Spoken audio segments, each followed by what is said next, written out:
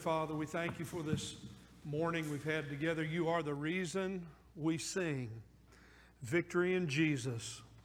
Praise the Lord. Hallelujah. We thank you, Lord, that you find us in all of our various circumstances and we can sing. We can sing in the deepest of sorrows and sadness. We can sing in the greatest times of joy and victory. We thank you for our brothers and sisters who have taken us to the throne of grace. We offer our praise to you in our unworthiness. We thank you, Lord Jesus, for saving us. Lord, now as we come to this time of worship, we pray that you might help us to understand your word and what you have for us, that we might truly seek to experience what you've promised for us, blessed assurance. However, we pray that you might help us not to be deceived. May we not be deceived in our heart and live with false assurance, and at the end of life discover that we're not saved. So, Lord, we pray for these very important moments while we're here together in your word, and we ask that you would forgive our sins so that we might receive humbly your word, and that it might make a difference in our hearts and our lives today for eternity. I seek to honor and glorify the Lord Jesus Christ today. I lift him up. I know that as the Lord Jesus is lifted up, all men will be drawn to him, and we thank you for that promise today that you've given us, Lord. So bless now our time in your word, and thank you for the sweet fellowship in this place. In Jesus' name we pray, amen. Well, good morning, and it's good to see all of you. If you are a guest, I'm Pastor Mike. Please let us know in the ways Brother Todd mentioned to you. Fill out the card, catch one of us, find one of us and let us know. We'd love to talk with you about our church and what's going on here. 1 John is where I'd like for you to turn in your Bible this morning. 1 John, we're talking about a very important subject, what I entitled Blessed Assurance. We're talking about, and we're going to be using 1 John, this little letter that John wrote to Christians. We're going to use 1 John as our basis, as our foundation for understanding what it means to have blessed assurance. This is my burden as your pastor, that I would want us to think about this, because there's nothing more important than you nailing down in your life that you are saved and sure of your salvation. And that when you die, whatever circumstances go on in your life between now and your death, you are certain and you are assured that you have victory in Jesus and that you know the Lord. While you're now in 1 John chapter 1, I want you to keep your finger there and just let's go to 1 John chapter 4, verse number 16. This is how we began our time together 2 weeks ago, if you were not with us. 1 John chapter 4, verse 16, John gives us these words of assurance. Do you know what it's like? Do you know what it's like? This is a feeling now. This is a spiritual emotion I'm talking about. Do you know what it's like to have blessed assurance? I hope that you can say yes, but you see, Christians grow in their assurance of their salvation. And here's the way John describes blessed assurance. 1 John 4, 16. We have come to know and have believed the love which God has for us. That's it.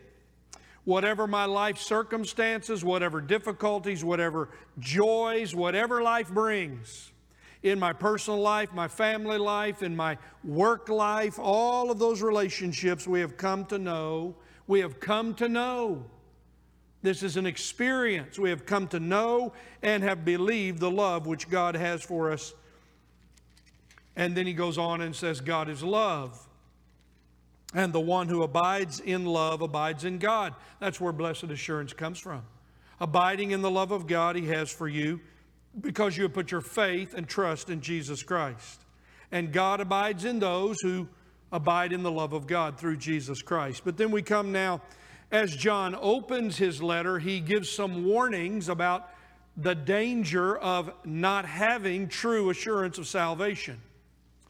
And today we look at this so as important as it is for us to get to what it means to have blessed assurance and what that looks like, church, I must do my duty. I must talk to you about the danger of false assurance. And today we focus on the danger of self-righteousness. Last week, we went away from 1 John and looked at the horrible condition of most of the lost world today. They live with self-assurance. They have assured themselves there is no God. God doesn't care if there is a God, and I can do whatever I want. And they discover in the end of life, at death, that not knowing Jesus Christ as Lord and Savior ends in eternal hell. So today we come to the warning, John's first warning of two, about the danger of false assurance for the religious. For the religious. So we read here 1 John chapter 1, verse number 5. This is the message John is saying, which we have heard from Him, that is the Lord Jesus Christ, and announced to you, that God is light, and in Him there is no darkness at all. Now notice, please, all of the rest of these verses down through verse 10 use the phrase if, or use the word if. Here's a condition that all of us have to determine. Everyone in this room, everyone listening to my voice online, you have to determine your own condition. If we say, it's what you're saying now that matters here. What are you saying about your relationship to God? If we say that we have fellowship with Him and yet walk in the darkness, we lie and do not practice the truth. Verse 7, the remedy. But if we walk in the light as He Himself is in the light, we have fellowship with one another, and the blood of Jesus, His Son, cleanses us from all sin. Second situation, verse 8, if we say that we have no sin, we are deceiving ourselves, and the truth is not in us. Solution, verse 9, if we confess our sins, He is faithful and righteous to forgive us our sins and to cleanse us from all unrighteousness. Another of our conditions, verse 10, to see if there is self-righteousness in our life. If we say that we have not sinned, we make Him a liar, and His word is not in us. Now, Heavenly Father, bless the reading of your word. May the Holy Spirit be our teacher. In Jesus' name, amen. Our focal truth here on the screen is this: the self-righteous confesses to be saved, but lives like the unsaved. The self-righteous religious person, the self-righteous confesses to be saved, but lives like the unsaved. This is a terrible condition to be in. Today I ask you this question, as I've asked every week and will continue to ask week by week. Are you 100% sure today? I'm asking you, not your neighbor. I'm asking you today. This is my conversation with you personally. Today I'm asking you where you are, where your soul is in relationship to Jesus Christ. Today, are you 100% certain, assured, that when you die, and you will die, that you will go to heaven? Well, you see, some answer that with false assurance. That's why we're taking the time at the beginning. This is why John begins this letter in this way, to warn us of this danger. You see, the church is filled.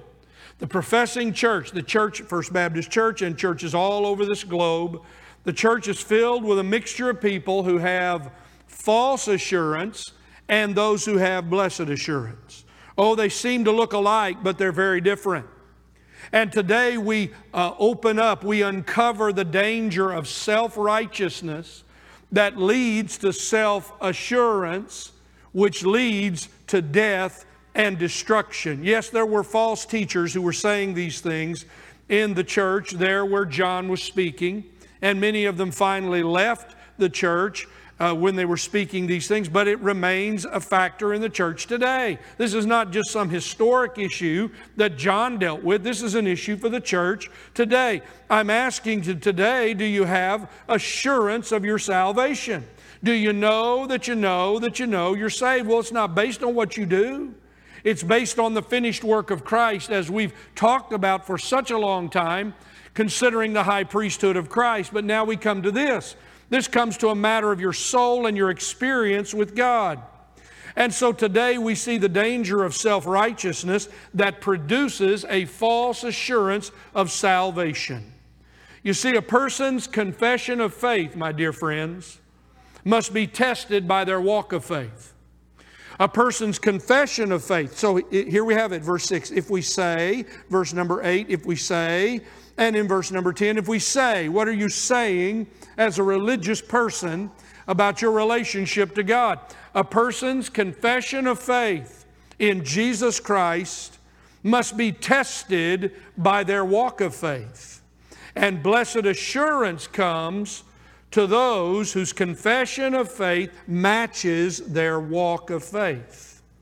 So we see these three observations that I have for you today. Number one is found from verse number 6. If we say that we have fellowship with Him and yet walk in the darkness, we lie and do not practice the truth. Number one, the self-righteous confess that they have fellowship with God but do not practice the truth of God.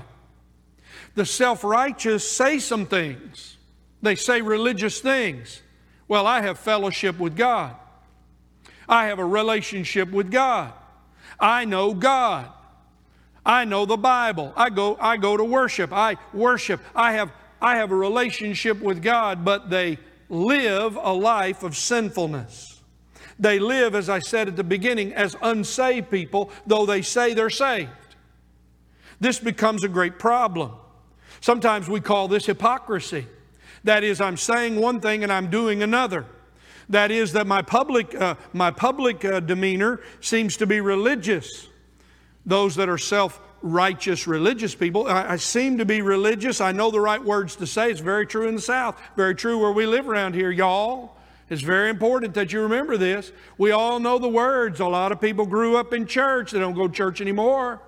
When they finally get past it, they don't really care about God. That means they never did care about God. Knowing a lot of words, saying a lot of religious things. I know God, I walk with God, and yet when they go to work, and yet when they're at home, and yet when they're in that private, secret place where nobody else sees them, their secret life does not match up to their public life and their words.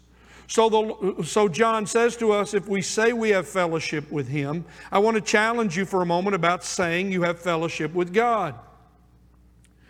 John understood and learned these words from the Lord Jesus.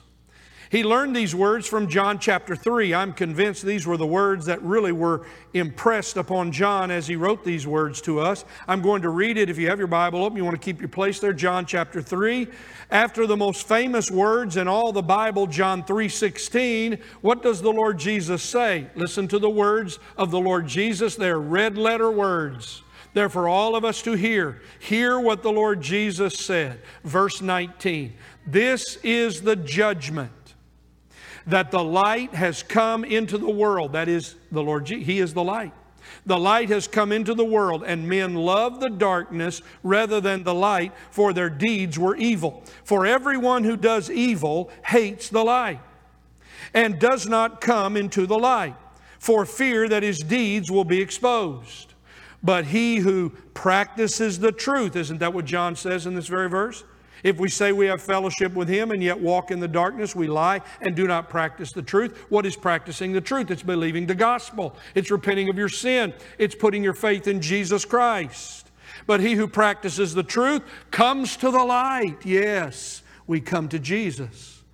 And so His deeds are made manifest, that they've been wrought by God. Now, let's go back and think about this from 1 John again. If we say we have fellowship with God, it's a very serious thing to say you have fellowship with God. You're making a testimony. Look what John said already about fellowship with God. 1 John chapter 1, verse 3. He says, we, that is the apostles, we have seen and heard, and we proclaim to you what we've seen and heard. John said, I'm an eyewitness. I heard Jesus Christ. I touched Him with my own hands. I walked with Him for 3 years. I saw Him die on the cross. I saw Him raised from the dead. I saw Him ascend to heaven. So as an eyewitness, he says, what we have seen, what we've heard, we proclaim to you, so that you, all of us, who hear these words from the Bible, who hear John's testimony, so that you may have, please notice, fellowship with us. That's what happens in the Christian church. When I get saved with all of my brothers and sisters in Christ, and now we have joint fellowship with God together. And notice he says our fellowship is also with the Father and with the Son, Jesus Christ. If you say you have a relationship with God, that means you spend time with God. That means you pray. That means you have worship. That means you deal seriously with your spiritual life. If you say that you have fellowship with God and that you know God, that means there's a difference in the way you live. He says it again in His solution in verse number 7. If we walk in the light, as He's in the light, we have fellowship with one another, and the blood of Jesus Christ cleanses us from all sin. Those are the two parts of the Christian life: fellowship with one another and fellowship with God. How does that come to be in my life? When I'm saved. So you see, the self-righteous are those who say, well, I am in the light. But what did the Lord Jesus say? They love the dark better than they love the light. It doesn't matter what you say if your secret life is a life of sinfulness and godlessness. If the way you think and the way you deal with others and the way if you have a double life, if you're living a double life today, you're living a secret life of sinfulness, and yet you come and stand up here in the light, or you walk around the church and you do some duty, and yet you're a liar in that. You're lying. It's not true of you. You're living as a hypocrite. That's the danger of self-righteousness. It leads to number 2. The self-righteous deceive themselves and they confess that they're sinless. This seems to be outrageous, but it's true. Self-righteous people really don't believe they're sinners. And that includes people who go to church and know all about sin. Notice what he says in verse 8. If we say that we have no sin, if we say I'm sinless, if I say I'm sinless, we're deceiving ourselves. The greatest deception is the deception of your heart and mind. You cannot trust your heart. You cannot trust your fleshly heart and its emotions. You can only trust God to change your heart and listen to the Holy Spirit as He reveals Himself through the Word of God. It is a dangerous thing to trust your heart. It's a dangerous thing to listen to your heart. And here we see the deception. First, an outward lie, verse 6. I know God, but I live like the devil. Now, we see what happens on the inside. It started with a lie to myself. I'm not really a sinner. You see, dear friends, the majority of people in the world laugh that we spend so much time in the church talking about sin. They're not really sinners. This is why you can never be saved until you come to take seriously sin. That's why the 10 Commandments to so many are such a joke.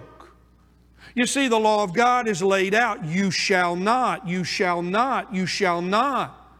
And man says, I sure will, I sure will, I sure will. I quoted it to you last week. I quoted to you again today. The Psalm said, sin speaks to the heart of a sinner. That's what happens. But you see, the people who are born into this world who reject the truths of God say, well, I'm not really a sinner. I'm just made this way. I can do whatever I want because I'm my own person. I can make my own truth, and I'm not a sinful person. Oh, I might make some mistakes here and there. I might have some errors in my life. I might be guilty of making some missteps along the way, but I'm not a sinner. Don't call me a sinner. Some are offended to be talked to that way. Some are offended when you come to them and say, did you know the Bible says all have sinned and fall short of the glory of God? And they step back and they're offended and they call us names and say that we're accusing them, we're being hateful, we're being rude. You see, those who are self-righteous live with self-deception. And this self-deception says to them, you're okay. That's why John says they're deceiving themselves. There's no truth in them. You're either living in falsehood in your mind is in error, or you're living in the truth that is revealed from God's Word. You'll never get the truth from the world. You'll never get the truth from the crowd.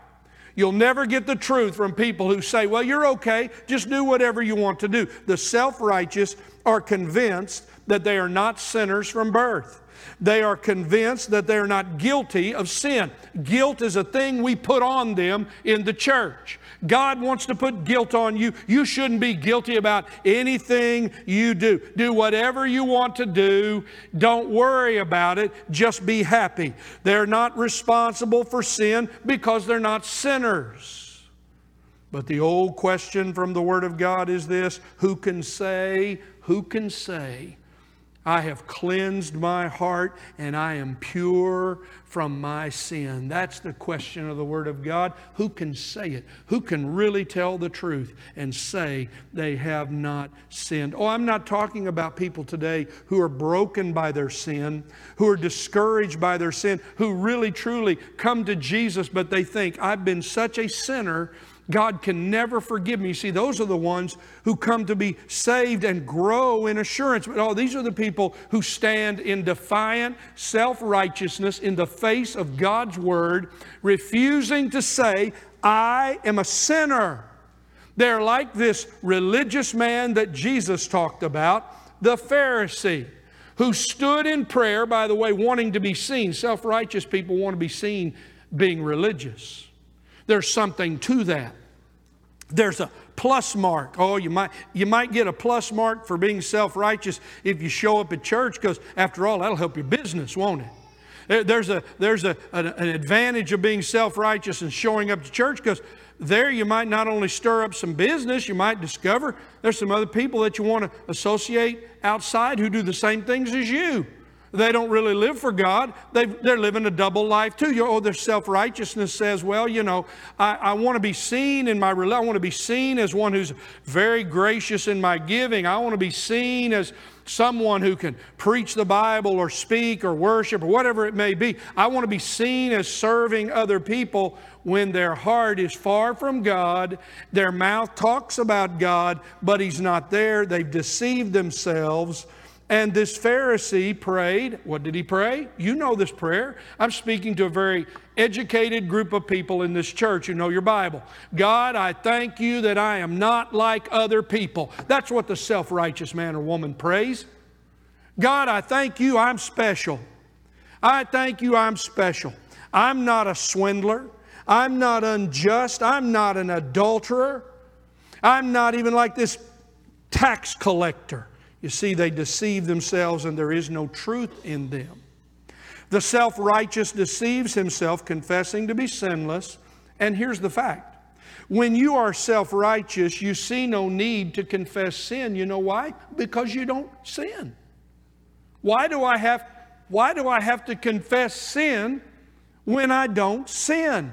Oh, it is a terrible trap to live in the bondage of self-righteousness. I don't think this church takes it seriously. I don't think we appreciate the danger of this, because we can say and hear and know all the right words religiously and spiritually, and yet our heart be far away from God, and we can be living a life of secret hypocrisy and denying that we are sinners, and we're going to do whatever we want. Be careful if sin is speaking to your heart rather than the Holy Spirit, because sin will take you away.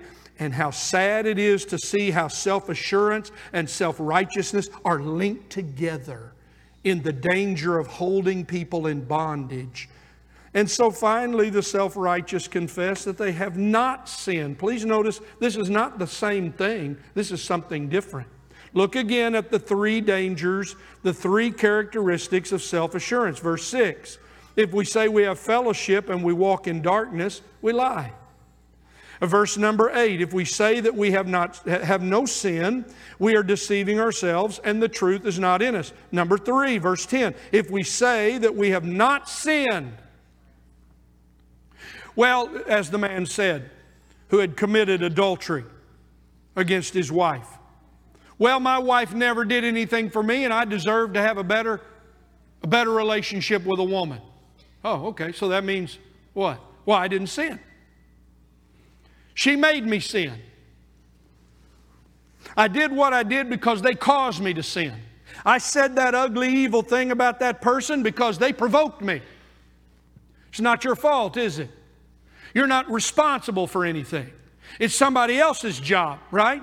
You're not responsible. You can do whatever you want, and everybody else can cover for it. Sounds like little spoiled brat kids, doesn't it? You're not responsible, are you? So you don't sin. You've never sinned. You see, the self-righteous not only deceive themselves, but as a result of that, they don't pray and ask God to forgive them. They don't pray and ask God for forgiveness. They're not broken by their sin. They don't wake up every morning saying, I must kill sin or sin will kill me today as a believer. They live their lives saying, I've not sinned. I don't need to confess. There's no sinfulness of sin. All of this in the Bible, all this talk. Why do I need, everything that happens to me is caused from somebody else. I don't do anything. They deny the truth of God, as I said earlier, that all have sinned and fall short of the glory of God. They deny the truth of God. Paul says it in Romans 3. There are none, listen, there are none righteous, no, not one. There's not one self-righteous person, not one who will ever be right with God. Self-righteousness blocks our relationship with God, and the self-righteous, frankly, defy God's truth that all have sinned and come short of the glory of God. Self-righteousness will block and bring into bondage greater self-deceit, and that's why it's so important for you to ask yourself today, am I a sinner? And am I a saved sinner who still has great capacity in my old sinful nature to sin? Look, this is one of the terrible, terrible dangers that Christians overlook. Why do you think that the Lord would say to that very last church in the book of Revelation what He said? Was it not because of their self-righteousness? The Lord says to the Laodicean church in Revelation 3, He says, because you say, I am rich and have become wealthy and have need of nothing. You see, that's what self-righteous people say. I've got everything I need. I don't need God for anything. I don't need to confess my sin. Why, I don't need to go to God daily in prayer and ask the Lord to forgive me, though they forget that Christians pray this. What did the Lord teach us to pray, my friends? Forgive us our debts as we forgive those who have debts against us. You see, because I am greatly forgiven and the love of God has been shown to me, you know what? I extend forgiveness and love to everybody. Not just to a few, but to everybody. So the self-righteous man or woman finds themselves in great danger. Number one, as I've said, they have declared with their mouth they have fellowship with God. I'm a Christian. And yet they live and practice wickedness and sin. Number two, the self-righteous deceive themselves inside and say, well, you know what? I'm really not even a sinner. This is not even my issue. That's why I'm not going to go up there and listen to that anymore. I'm not going to read the Bible. I'm not going to listen to all of that. All the church seems to talk about sin. Yes, because sin is what keeps us from a relationship with God. Your sins have separated you far from God, the prophet said. All have sinned. It keeps us from a relationship with God. Yes, we have to talk about sin in order to celebrate and praise God for the great salvation we have in Jesus Christ. And then finally, the self-righteous, well, they don't sin. They don't sin. So what do we remember today? What do we do? Well, here's what I want to do just as we finish. Please stay with me. You see, what John does is he gives us, first of all, a characteristic of self-righteousness, but then he gives us a quality of how to remedy it.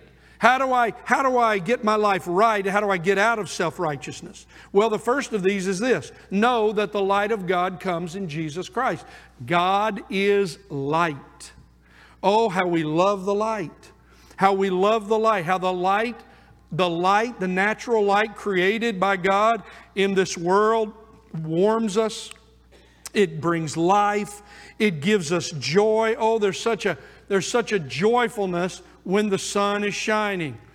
And so here we see in verse number 5, 1 John 1:5. This is the message. I'm going to declare it again today. God is light, church. God is light, and in Him there is no darkness at all. And who is the light? Well, coming to the light is the Lord Jesus. He said, I am the light of the world. John chapter 8, verse 12. I am the light of the world, and he who follows me, listen, if you follow me, you will not walk in darkness, but you will have the light of life. Are you following Jesus Christ today? That's how you keep yourself out of the darkness. That's how you grow and experience abundant life. Oh, that's where assurance comes from. As I follow Jesus, I gain assurance that I am His and He is mine. And then He says in verse 7, walk in the light. If we walk in the light, as He is in the light, we have fellowship with one another, and the blood of Jesus cleanses us from all sin. It's hard to understand and read this in our English translation, but this is a present tense picture here. If we continue to fellowship, if we walk in the light continually, we will continually have fellowship with one another. That's what church is all about.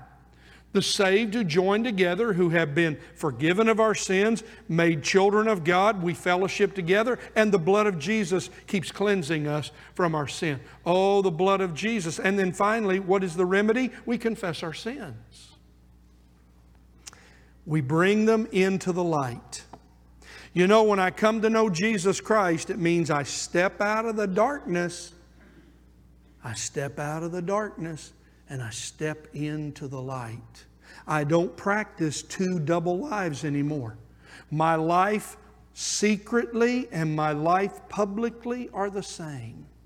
What I say publicly about Jesus, I do privately with the Lord when I pray and when I walk with Him.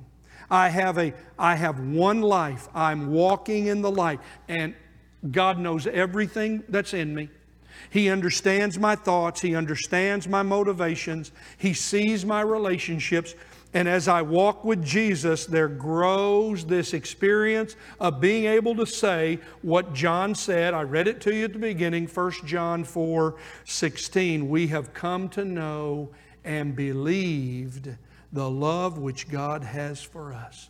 And I hope that's true for every one of you today. But for some of you today, the Word of God has exposed your self-righteousness. That's right. You are guilty. Oh, I'm not guilty. Oh, the Word of God says you are. The Word of God says you're guilty of sin. The Word of God is warning you that your self-righteousness is leading to self-assurance. And if you live your life with self-assurance, one day you'll wake up when you die in the place of hell rather than the place of heaven. You see, all of my dear friends who are here today, you must settle this personally for yourself. And before we can ever think about and encourage ourselves with blessed assurance, we must evaluate ourselves and say, am I living with self-righteousness rather than in the righteousness of Christ? And so today we thank God for the glory that is ours. If we walk in the light as He is in the light, we have fellowship with one another, and the blood of Jesus cleanses us from all our sins. To the praise of the glory of His grace, hallelujah. The Lord Jesus is at the door. He is coming again. The urgency of His coming, He's at the door. When He's ready, He will step forward. He will come through. Prepare yourself, and we pray as a church, come Lord Jesus.